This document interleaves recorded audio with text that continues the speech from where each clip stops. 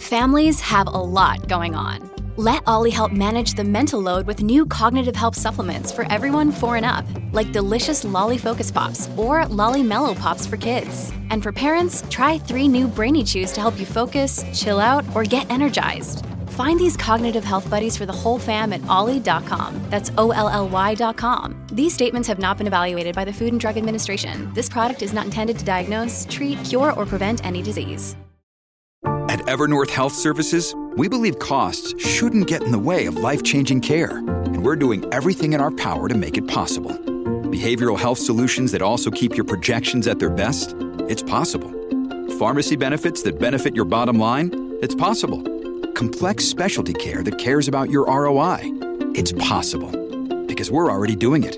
All while saving businesses billions. That's Wonder made possible. Learn more at evernorth.com/wonder.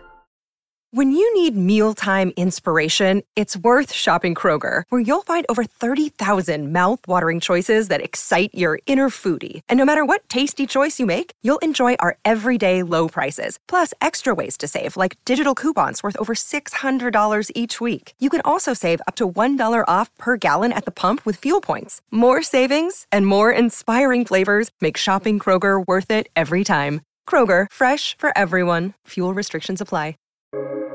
Welcome to the New Books Network.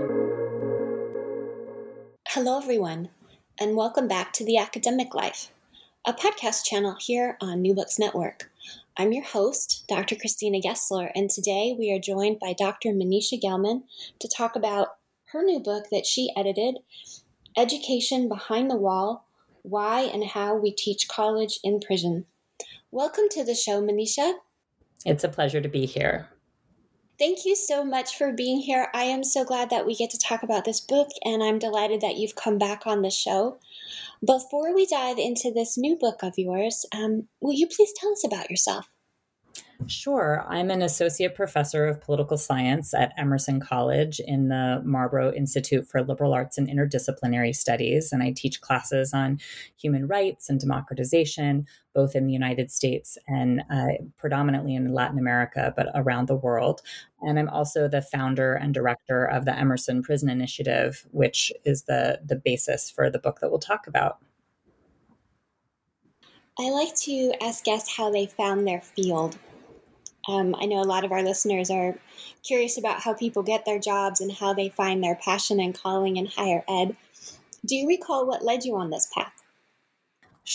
There's multiple answers to that question. So I think from a very young age, I really felt a burning sense of injustice about the world. I was a kid who was obsessed with fairness and really felt frustrated at inequality that I saw around me, even as an elementary school age kid. So 8, 9, 10, seeing people, panhandling on the street and trying to understand, why don't they have enough to eat? Why don't they have a place to live? And asking those sorts of questions. And as I moved through high school, I continued to really feel a sense of anger that the world was so unfair, and kept thinking that there must be some adults behind the curtain, as in the Wizard of Oz, who were controlling things, and maybe they just made a mistake, but there must be a way to get to a system of fairness. So I kept protesting and intervening and writing letters and trying to find a way to push that fairness agenda forward. And I think just as a young adult, I realized that people like me are the ones that make the world. We make the policies of the world. And so I can't wait for other people to do the kind of change that I want to see, but it really has to start with each of us. So that was the philosophical catapult into the kind of work that I do. And I'm happy to talk about, the specific field as well, if you like. Yes, please. So I, as I mentioned in the book's introduction, I had a parent incarcerated when I was finishing high school, going into my freshman year of college. And it was pretty devastating for my family, and really made the carceral system a focus of that anger and dissatisfaction that I was describing before. And I got to Bard College as an undergraduate right at the time that the Bard Prison Initiative was being launched by a fellow student. And it was just a perfect channel for me to address the emotions and the thoughts and the feelings that I was having about my own family members' incarceration. And so I started as a volunteer in that program in the early 2000s. And really for the last 20 years have been working as a volunteer in various sorts of educational programs in prisons through New York and California and now Massachusetts. And the work in Massachusetts really came to fruition when I got this tenure track job at Emerson and was able to have an institutional platform to build a new program from scratch. Can you describe for listeners who may not have heard our previous episode on this topic what that program is that Emerson has? The Emerson Prison Initiative, which I founded in 2017, is a bachelor's degree pathway program that operates right now at 2 state prisons in Massachusetts. And we bring a college curriculum that is as identical and as rigorous as possible from the traditional Boston campus to the prison, which is also the prisons are accredited campuses of Emerson College, or I should say MCI Concord and soon to be MCI Norfolk are accredited campuses, which means we're allowed to grant Emerson College degrees to people who study and take all of the required classes and meet all of the graduation requirements with us there. So we have faculty who go in from the outside in person to teach their classes, to teach their expertise. Students do a full-time course load, fall semester, spring semester, summer semester, and over the course of 4 to 5 years, complete the requirements for a bachelor's degree from Emerson. There's a rigorous application process, and the group is taken as a cohort, if I understand it correctly. They do all 4 years together, and then you admit for a second cohort, which will do all 4 years together. Correct. We've now started staggering it. So our second cohort was actually admitted before the first cohort graduated, and we're in the process of running admissions for a third cohort this week, as a matter of fact.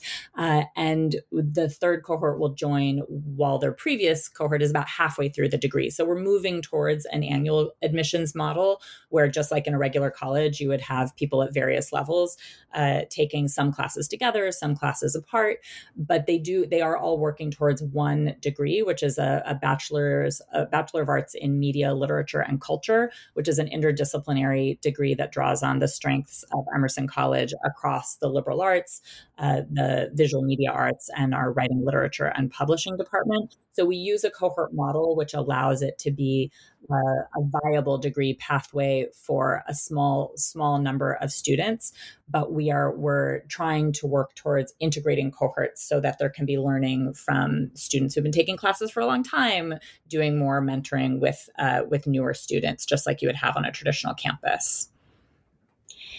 And part of why you set it up the way you did is the logistical considerations for having college in prison that are very different than the logistical considerations for having it on a larger campus, including classroom size and the process of even delivering materials to the prison and having them screened in time for class to begin. Do you want to give listeners an idea of what it takes to scaffold this? Absolutely. But first I realized I didn't fully address the admissions question. So what it means to run admissions for our program is that we do an open call for applications, and we have an application form that is, basic information about applicants, and then an essay where we ask applicants to respond to one of 3 options of essay prompts and give them a chance to, in their own time, write an essay response back to us, which is then read by a panel. This year, we have 6 faculty readers who evaluate the essays, and then we select a subset of applicants to do in-person interviews at the prison with, and then from that interviewed pool, we then offer admission to 20 students per cohort is our general number. So it's a very rigorous admissions process. We know that we disappoint people every year that we turn down, but we always encourage them to continue studying and doing learning on their own and to reapply. So we try to make it clear that people are welcome to reapply with us in the future. In terms of what it means to actually run the program in prison, I'd say the biggest factor in our success is being highly organized front loaders. So faculty on college campuses around the world will often, wake up in the morning, think, oh, right, I have to prepare for class. They'll grab some books. They might grab some slides. They might be like, oh, I just read this article online. I want to bring that article in. So let me grab that article. Or, oh, I just saw this clip on the news yesterday. I'm going to show that clip at the opening of class. We don't have the luxury of any sort of last minute preparation for our classes. So our faculty submit their syllabi months in advance. We order the books and all of the printed materials for classes months in advance. And those materials go through, the security process for them to enter the prison and are distributed.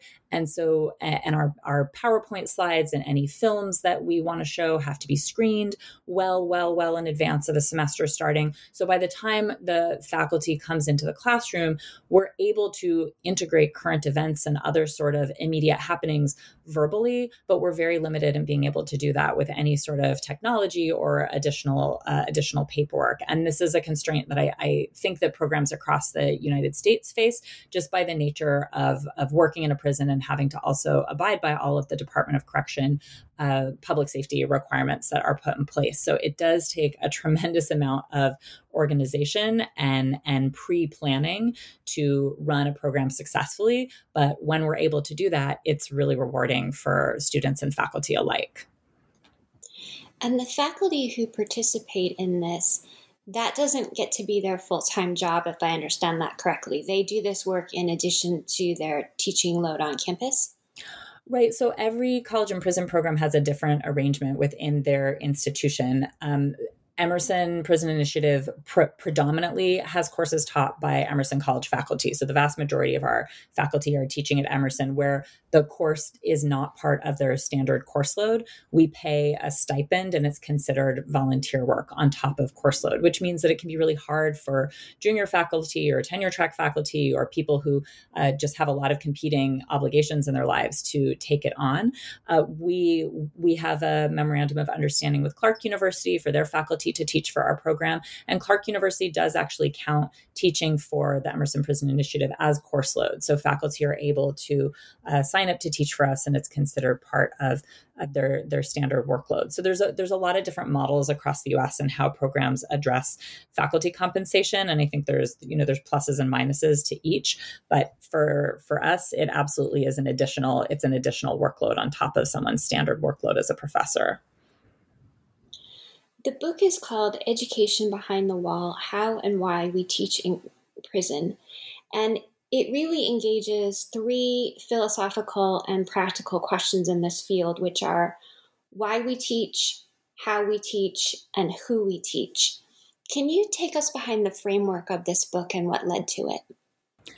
When I was doing orientations for faculty getting ready to go in to teach for us for the first time, many of them would say, well, what can I read to prepare, right? Like good college professors, we want to read the things in our field before we step into it. And there are a handful of excellent volumes out there. Rebecca Ginsburg has an edited volume that speaks to teaching college and prison, and there's some other ones as well. But it is still a relatively small field of literature. And so I really wanted to help create a book that I could hand to faculty getting ready to go in to teach, to say, here are some thoughts and reflections on the why and how of the work, and also to provide more of a portrait of who it is that we're teaching. So to take them each in turn, why do we teach college and prison? Many of us as educators felt drawn to our craft because we see education as liberatory, we see it as transformative, we see it as a potent tool to address some of the problems of the world.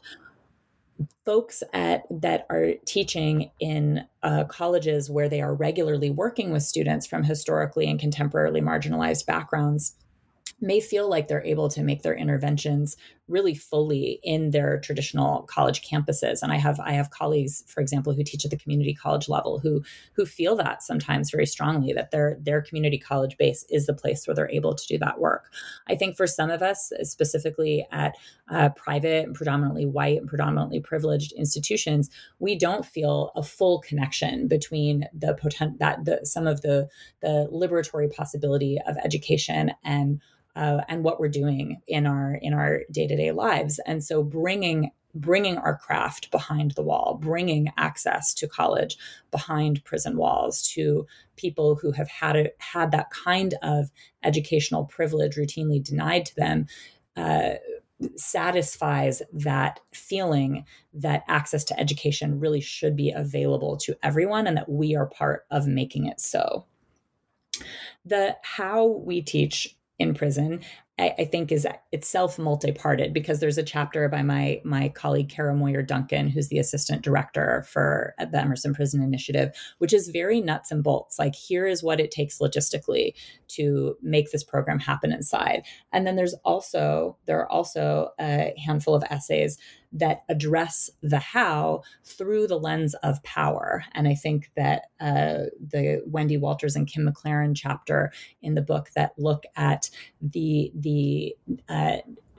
teaching of appreciation of poetry or literature as something that is available and useful for everyone, regardless of circumstance, really looks at the power dynamics inherent in liberal arts access and why these tools are useful no matter the positionality of people. So the how is a both logistical and also a philosophical approach to how we handle things like classroom dynamics. And the teaching is also recognizing that college is often an endpoint in people's education, that there's a long history of pre-K through 12 education that precedes it. And so, one very moving chapter in the book is by a former Boston Public School teacher who talks about some of the similarities in teaching in prison with teaching in the Boston Public School system. The floor linoleum is the same. The lack of resources in terms of material things that are needed to make a classroom function are the same. The histories of trauma and complicated family circumstances that students are carrying with them into the classroom can be similar. So the book tries to address as holistically as possible this question of why and how we teach college and prison, with a focus on, and we need to do it. It's hard, it's complicated, it challenges us, it challenges the students, and it is part of making the world a place that we want to be, where everybody has access to the life of the mind. At the end of the book, you talk about how this work brings up very hard questions, not just how to provide college in very adverse circumstances, but grappling with ethical issues where you're thinking about things like, your quote is, "You're not trying to make it prettier or more justifiable, but rather re-envisioning how society privilege is meted out." What is it like for the professors who do this work to be sitting in these ethical dilemmas? It is a complicated space to sit. And that particular passage is pointing towards a conflict that many of us who teach college and prison feel, which is for people who identify as abolitionists, meaning they don't think that the prison system should exist in its current form. Some folks will look to programs like college and prison programs to say, well, you're putting lipstick on the pig. You're making a horrible institution look a little bit better because now these prisons can say that they're offering college. And then on the other side, folks who don't think that college should be made available to people who have been convicted of crimes and sentenced to serve time point to us and say, well, you're providing something that they don't deserve. So people who teach in prison, I think, often feel caught between these different perceptions of what we do. And I really try to make it clear in that conclusion that we recognize those conflicts and we understand as much as possible the arguments on both sides. But as educators and as people with access to these institutional resources to make college available, we're going to continue to bring college to people who have been most marginalized from it. And so we do that oftentimes sharing a belief that the current criminal legal system is not functioning in a way that is equitable or fair, but that it is not our role to reinvent what that system is as an institution. We might do that as individuals, but that's not what we're doing institutionally. Institutionally, what we're able to do is bring this parallel college experience from the traditional campus behind the wall. And for folks on the other side that say, well, I had to take out a second mortgage to send my kid through college. Why should someone incarcerated have access? We try to engage, and I don't do this directly in the book, but since its publication, I've had a lot of fruitful conversations about this, that fundamentally our conception of public safety can be expanded to include access to education as something that serves that mission. We know from the recidivism statistics that when people have access to higher education in prison, they tend to not go back.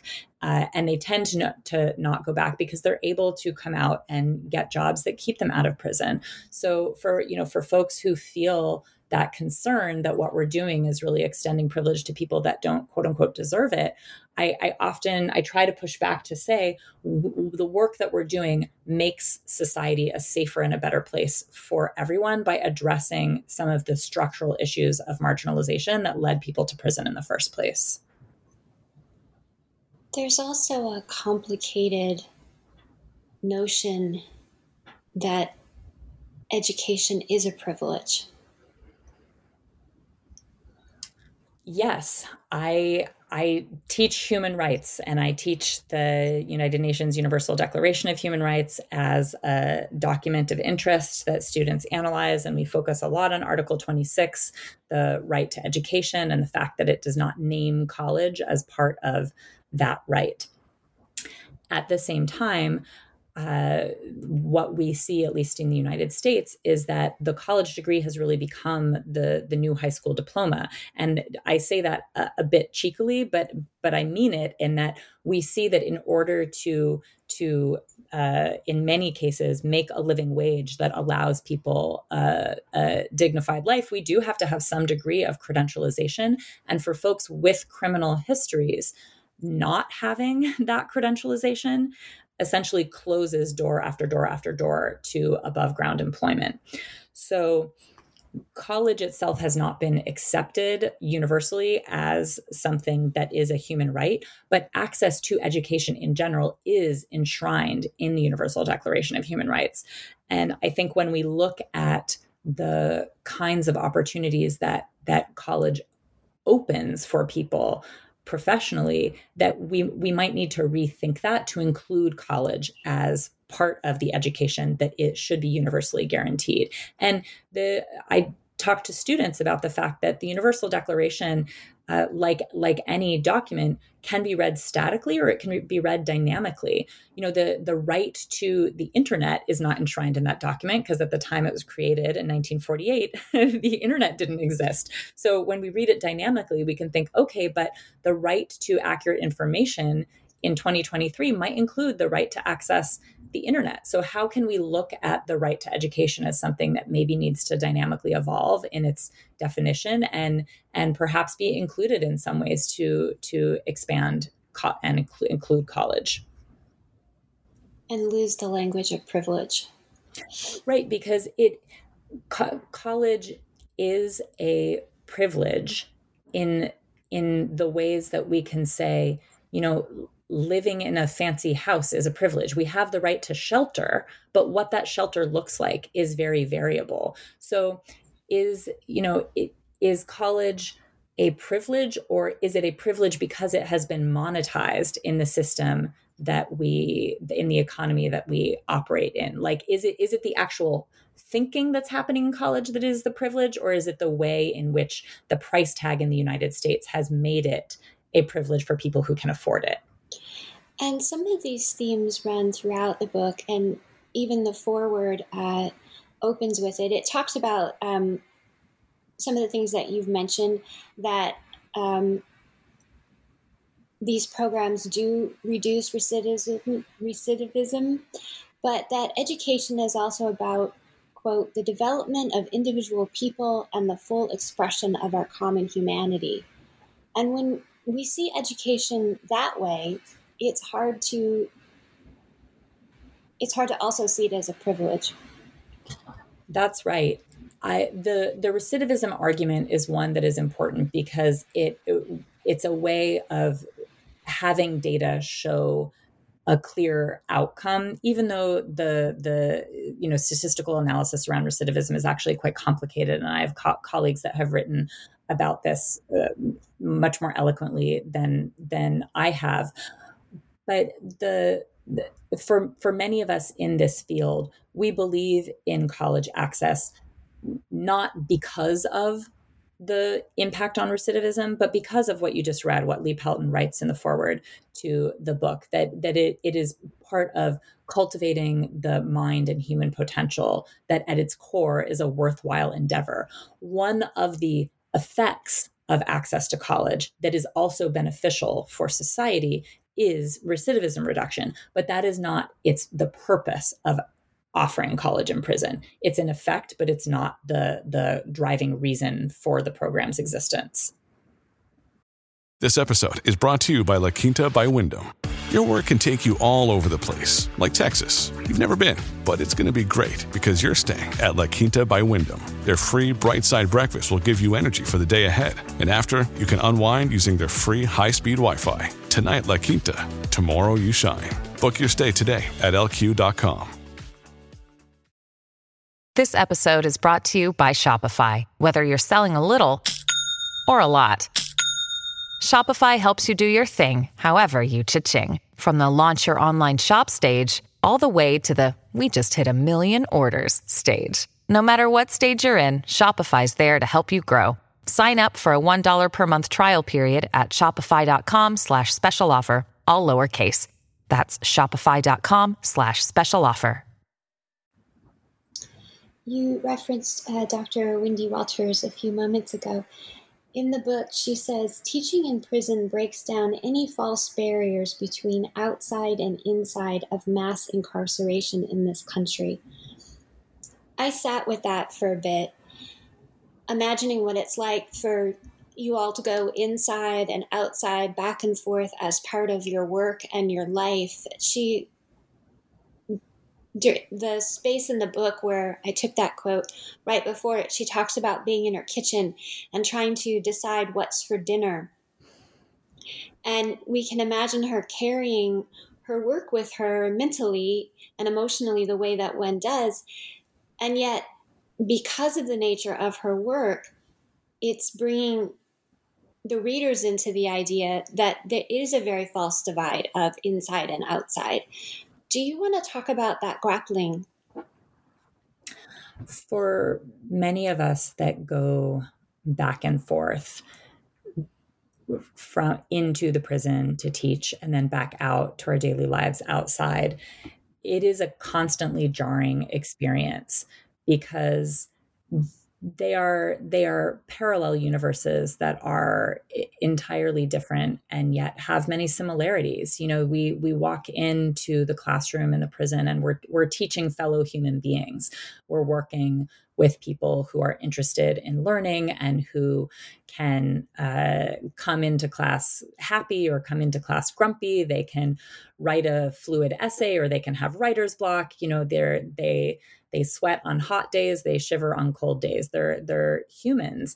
And I think we as a program make a point to ask faculty and tutors and our administrators as well to really refrain from Googling our students. We want to treat them as college students and to not interact with their conviction histories or what brought them to prison in the first place. There's only a few of us within the administration that we feel like need to be aware of the details of someone's case beyond their ability as a student.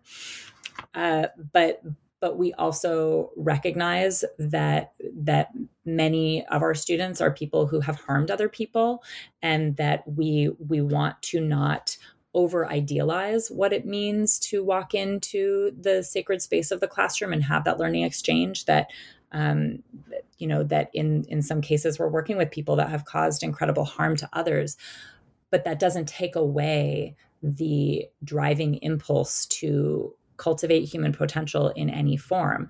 When we walk out of the prison as professors, we do so knowing that we are leaving our students behind, right? We're leaving them in a space where when they leave the classroom, they go back to being treated as prisoners, not as college students.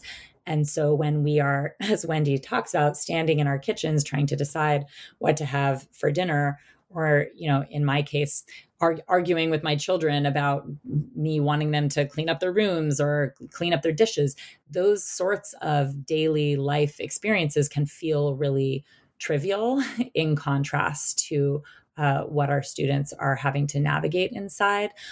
But I think I think that it places the primacy of human interaction in the classroom in such an important space, which is a space of dignified human interaction.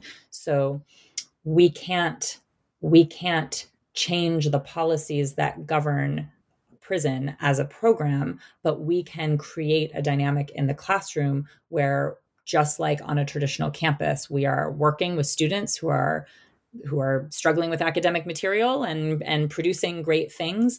And we as faculty have to develop the self-care practices to allow ourselves to toggle back and forth between both worlds.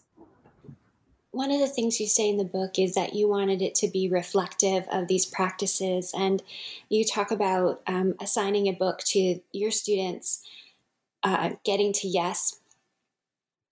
And your students read it, and one of them said, "This won't work here." And it created a very fruitful discussion. Do you want to talk about that? Sure. So yes, I was serving as a teaching assistant for a faculty member teaching a conflict and negotiation class, and the assigned texts are ones that are canonical in the field on the outside. But books like Bill Urey's Getting to Yes require a kind of social contract between people that is very typical on the outside and looks very different in prison. Issues around vulnerability in prison are very sensitive. When someone shows vulnerability, the potential consequences of that in prison look quite different than they might on the outside. And so one of the students in the book, I talk about one of the students looking through the book and quipping, "Yeah, this might be great on the outside, but it's not going to work here. Like, we couldn't actually use this to negotiate conflict here." And I said, "Oh, well, maybe you need to write the book on what conflict negotiation in prison looks like." And he said, "Yeah, maybe I do." And he turned to his classmates and said, "Yeah, maybe we do." And it's those sorts of moments where students are able to claim their own knowledge and their own power as a resource that is so exciting as professors to get to see happen, because he recognized that there was a mistranslation of knowledge from one space to the other, and that doing conflict negotiation in prison requires a different kind of intercultural competency than what Bill Urey is talking about and other authors in the field outside of prison are talking about. And then the student was able to recognize that he had the ability to define what it might look like for himself. And now in the college classroom, he has a structure for how to actually talk about it and write about it and explore that personal knowledge base more fully. So it was really a beautiful moment for me to see him recognizing a unique skill set that he has that could be useful to others, and that allows him to delineate, to categorize information and say, well, that book is great for learning about conflict negotiation outside of prison, and here's this other set of skills or information that we would need to translate that information into my social and cultural context. Student voices appear in different sections of the book, and they are anonymous. And then there is one section that is written by a student. How did you, as the editor, make decisions about what voices could be named and what voices would take the forefront? You talk about being worried about positionality, so I know this was foremost on your mind as you were putting the book together. To a large extent, the decision about who could be named was not actually my decision as editor, but it was a condition of publication by the Department of Correction. So everyone that contributed a chapter, with the exception of the incarcerated student himself, is someone that goes in to teach as faculty, as a volunteer within the Department of Correction. And as volunteers in the Department of Correction, we sign off on a media policy that requires any kind of public-facing work that we do go through the Department of Correction communications team for vetting. And they have a very clear policy that they don't want students to be named. So we feel a lot of sadness around that, because most of the students that we work with really want to be recognized for their words. But we also understand that the Department of Correction is balancing victim rights interests and wanting to maintain the kinds of CORI-based privacy rules that they have set up to follow for themselves. So the Alexander X did want his last name to be used, and that permission for that was denied, but we were able to use his first name in the chapter that he wrote. And in many of the faculty quotes, we decided to just make it universally anonymous to have it be one policy throughout the book. But we do feel a sense of sadness that our students who really want to claim their words and be recognized as authors in their own right are not granted that recognition. And, I think that's a larger policy discussion across the US in terms of how we balance victims' rights with privacy concerns, with allowing incarcerated authors to have their own words credited to their names. When we discuss an edited anthology, we want to be mindful of each chapter was written by a different author, and this is their work, and we don't want it to sound like we're crediting ourselves by stating their ideas. In the case of the student who is incarcerated and cannot appear on the podcast or share from their chapter, would you explain for listeners how that chapter came to be and a bit about it? Yes. First of all, let me just say that the group of contributors to this volume is a phenomenal group of people, and it was such a pleasure to work with each one of them.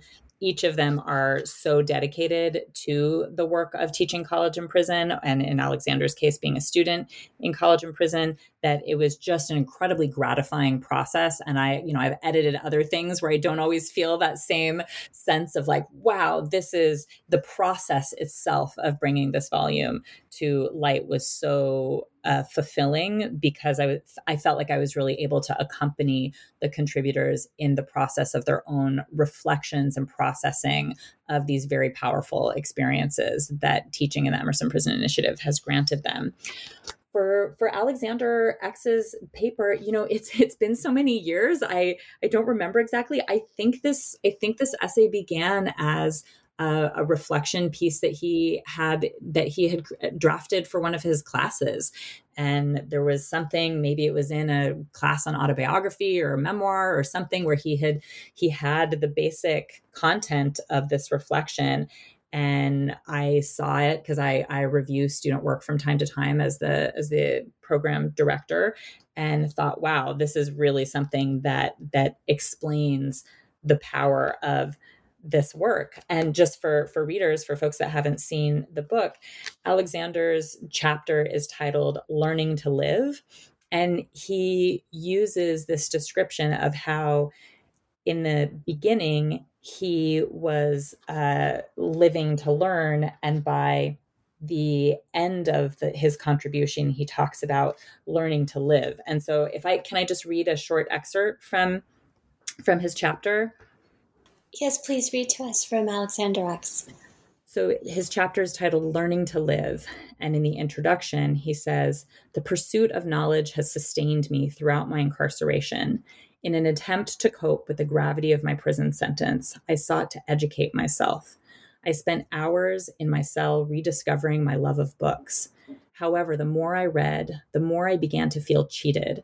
I felt cheated by the public school system. I felt cheated by society. But most of all, I felt cheated by myself. Realizing how much I didn't know about life, the world, and society stirred a desire for more knowledge. So he goes on to talk about how he was very involved in self-study for years before we ran admissions and admitted him into our program. And he also makes a parallel of being in his dorm room when he started as a freshman at a college in Massachusetts prior to his conviction, to then studying in his cell, same cinder block walls, same Bic pen he's using to scratch out his notes, same hot pot and ramen noodle diet. So he talks about the similarities from when he was in college on the outside to being in college on the inside, and then goes into the many differences. And he ends the chapter saying it's a unique experience to attend college and prison. And I've enjoyed and learned from each course I've taken, whether it was expanding my creative writing abilities in a screenwriting course or finally mastering dreaded math formulas in business mathematics. I've picked up skills that I can carry with me through life. This experience has broadened my understanding on many horizons as I went from the escapism of living to learn to the optimism of learning to live. And so he really talks about access to college as a process of learning how to live as fully as he can, even in the confines of an extremely long sentence. One of the sentences that he wrote that really stayed with me is on page 185, and he says, a prison sentence can feel like walking down a dark tunnel. And he goes on to say that a college education provides a light within that tunnel, a sense of direction. At the end of the book, you say one of the things that's really driving you in this work is optimism. And we see that in his chapter as well. It seems that optimism is necessary for you to do this work, for all of the contributors to be doing this work. When I think about who is in prison, there are obviously extreme racial and class implications of who is caught, who is sentenced, who is locked up. And when in my human rights class, I teach a section on the prison industrial complex. And I sometimes will ask students, take a moment and think about if you've ever done anything that has broken the law. And students will look bemused, and they'll look down and they'll smile, or they'll giggle. And I'll say, but you're here. So you are not in prison for that thing that you did. Let's think about who is caught, who is sentenced, who serves time for the ways in which we break the law. And again, this is not to excuse some of the very serious crimes that are committed. And our program is equal opportunity in terms of accepting people who have loss of life crimes and other crimes. So, there's a range of student backgrounds that my and other programs throughout the United States work with. But the fact is, many people break the law and only some people get caught. And so I think that college as a light at the end of the tunnel, as Alexander talks about, is connected to for people who end up in prison, continuing to explore that human potential, continuing to find ways to live an active life of the mind, is part of maintaining a sense of dignity. And some people may say, well, prison is there to strip you of that. That's the point. It's punishment.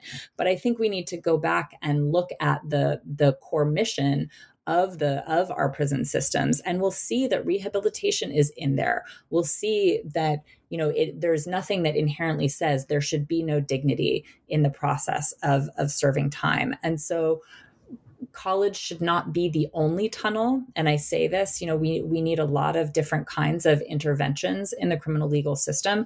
What programs like mine do is one kind of intervention. It should not be the only kind of intervention. because there is tremendous human potential behind the wall. And we see that with some of our alumni that have come out, that have graduated with their degrees, and they have come out of prison and they're doing incredible work in the world. And I'm glad that they have their college degrees and that they are now working at nonprofits, working with at-risk youth, working in addressing racial and ethnic disparity in the criminal legal system. They're doing important work. And they can do that work and have the kind of voice and the kind of jobs that they have because they have college degrees. One of your alum is John Yang, who provided a blurb for the back of the book and says, the chapters reveal not only opportunities for higher learning, but pathways to change lives. John Yang has been just a stellar student, and he is going to complete his Emerson College degree with us on the Boston campus at the end of 2023. So he did the first half basically of his degree with us in prison, and then was released and has been attending campuses on the Boston campus. He's also been working part-time for Emerson's Engagement Lab on a special initiative looking at transforming narratives of gun violence.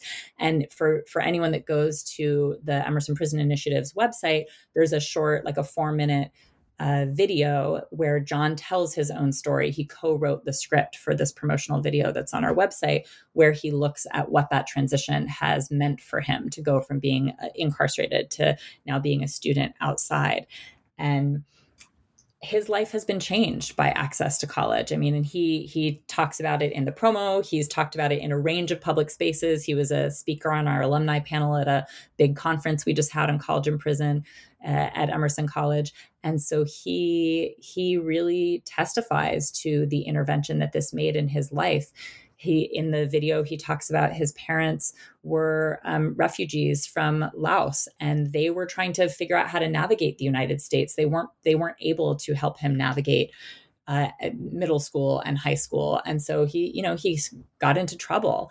And what course that set him on was not the course that he wanted to be on, but college was this lifeline that helped him figure out how he could actually change courses so dramatically. And he has a minor in nonprofit management, and after graduation, he has really big dreams for himself of being able to continue to work in some sort of carceral legal system intervention capacity where his lived experience will be valued as a resource alongside the skill set of his college education. You describe this book as an anti-handbook handbook. Can you unpack what that means for us? Sure. So when the director of the Brandeis University Press approached me about creating this book, there was some talk of, well, a handbook for how to do college and prison would be really great. And I thought about it, and I realized that I just felt so uncomfortable with the term handbook because there is no one way to do this work. Every state Department of Correction is going to have different requirements and rules that govern what colleges can do.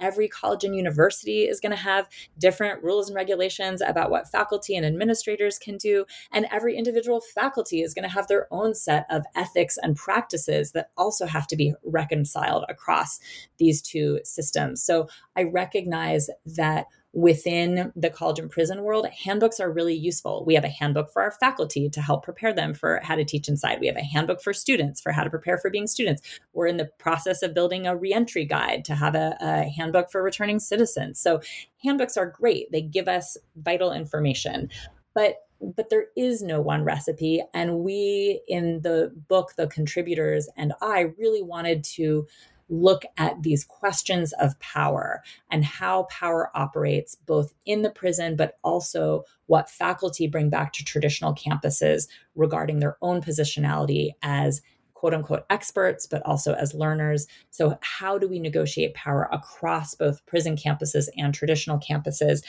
And to talk about power in a handbook makes it an anti-handbook in some regards. In addition to me saying there is no one way to do this, everyone's going to have to find their own way. Also, this focus on power is like, we are not claiming that this is we are experts and this is the way to do things. Rather, we're going to offer our reflections in a concise and readable way that will likely be useful for other people, but it is not a playbook or a rule book for how it should be done. We do hope that we're outlining best practices or practices that other programs can consider or aspire to as they're forming their own programs. But it is such a heterogeneous universe and institutional across institutions that it is very much an anti-handbook. What do you hope listeners will take away? I understand that there is still tremendous resistance to providing college access to people who are incarcerated. It's a political issue. It's one that's often shaped by a sense of if someone did something wrong, they should pay the price and not have privileges or perks connected to it. I hope that people take away an understanding that the way that we create a more just, equitable, and safer society is by opening up opportunities to historically and contemporarily marginalized people who have, in many cases, been denied those opportunities previously.